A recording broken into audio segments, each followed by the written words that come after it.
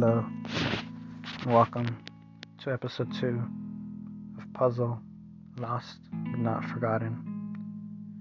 Today we'll be talking about Jason Cortez, a 29-year-old tourist that was visiting Highland Park in northeast Los Angeles. Jason Cortez was a photographer from Virginia who had traveled to LA to work on a project with a friend who lives in the city.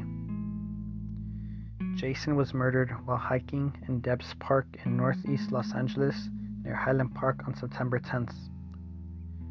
The shooting involved a single shot fired from a rifle by a suspect hiding in the bushes, sitting about 75 to 100 feet away, according to authorities. As you can imagine, it's been a very difficult time for Jason's father, for his mother, his wife, and his loved ones. They have held numerous press conferences pleading the public for help. I'd never imagined this to happen to them. According to the Los Angeles Police Department, they've called the murder another representation of just another senseless killing. They quote and said, "There is no reason, there is no motive behind this. It's something I can't explain." End quote.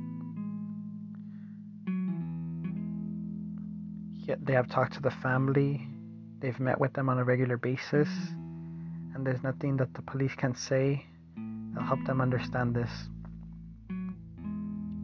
The victim's wife spoke about it as well, how it would have been the couple's first Christmas and New Year's together as husband and wife. It's just a very sad and tragic thing that happened to them. But according to eyewitness reports, there is a sketch of the man in question that is responsible for his murder. He's been described as a Hispanic male in his 20s and 30s who's about 5 feet 11 inches tall.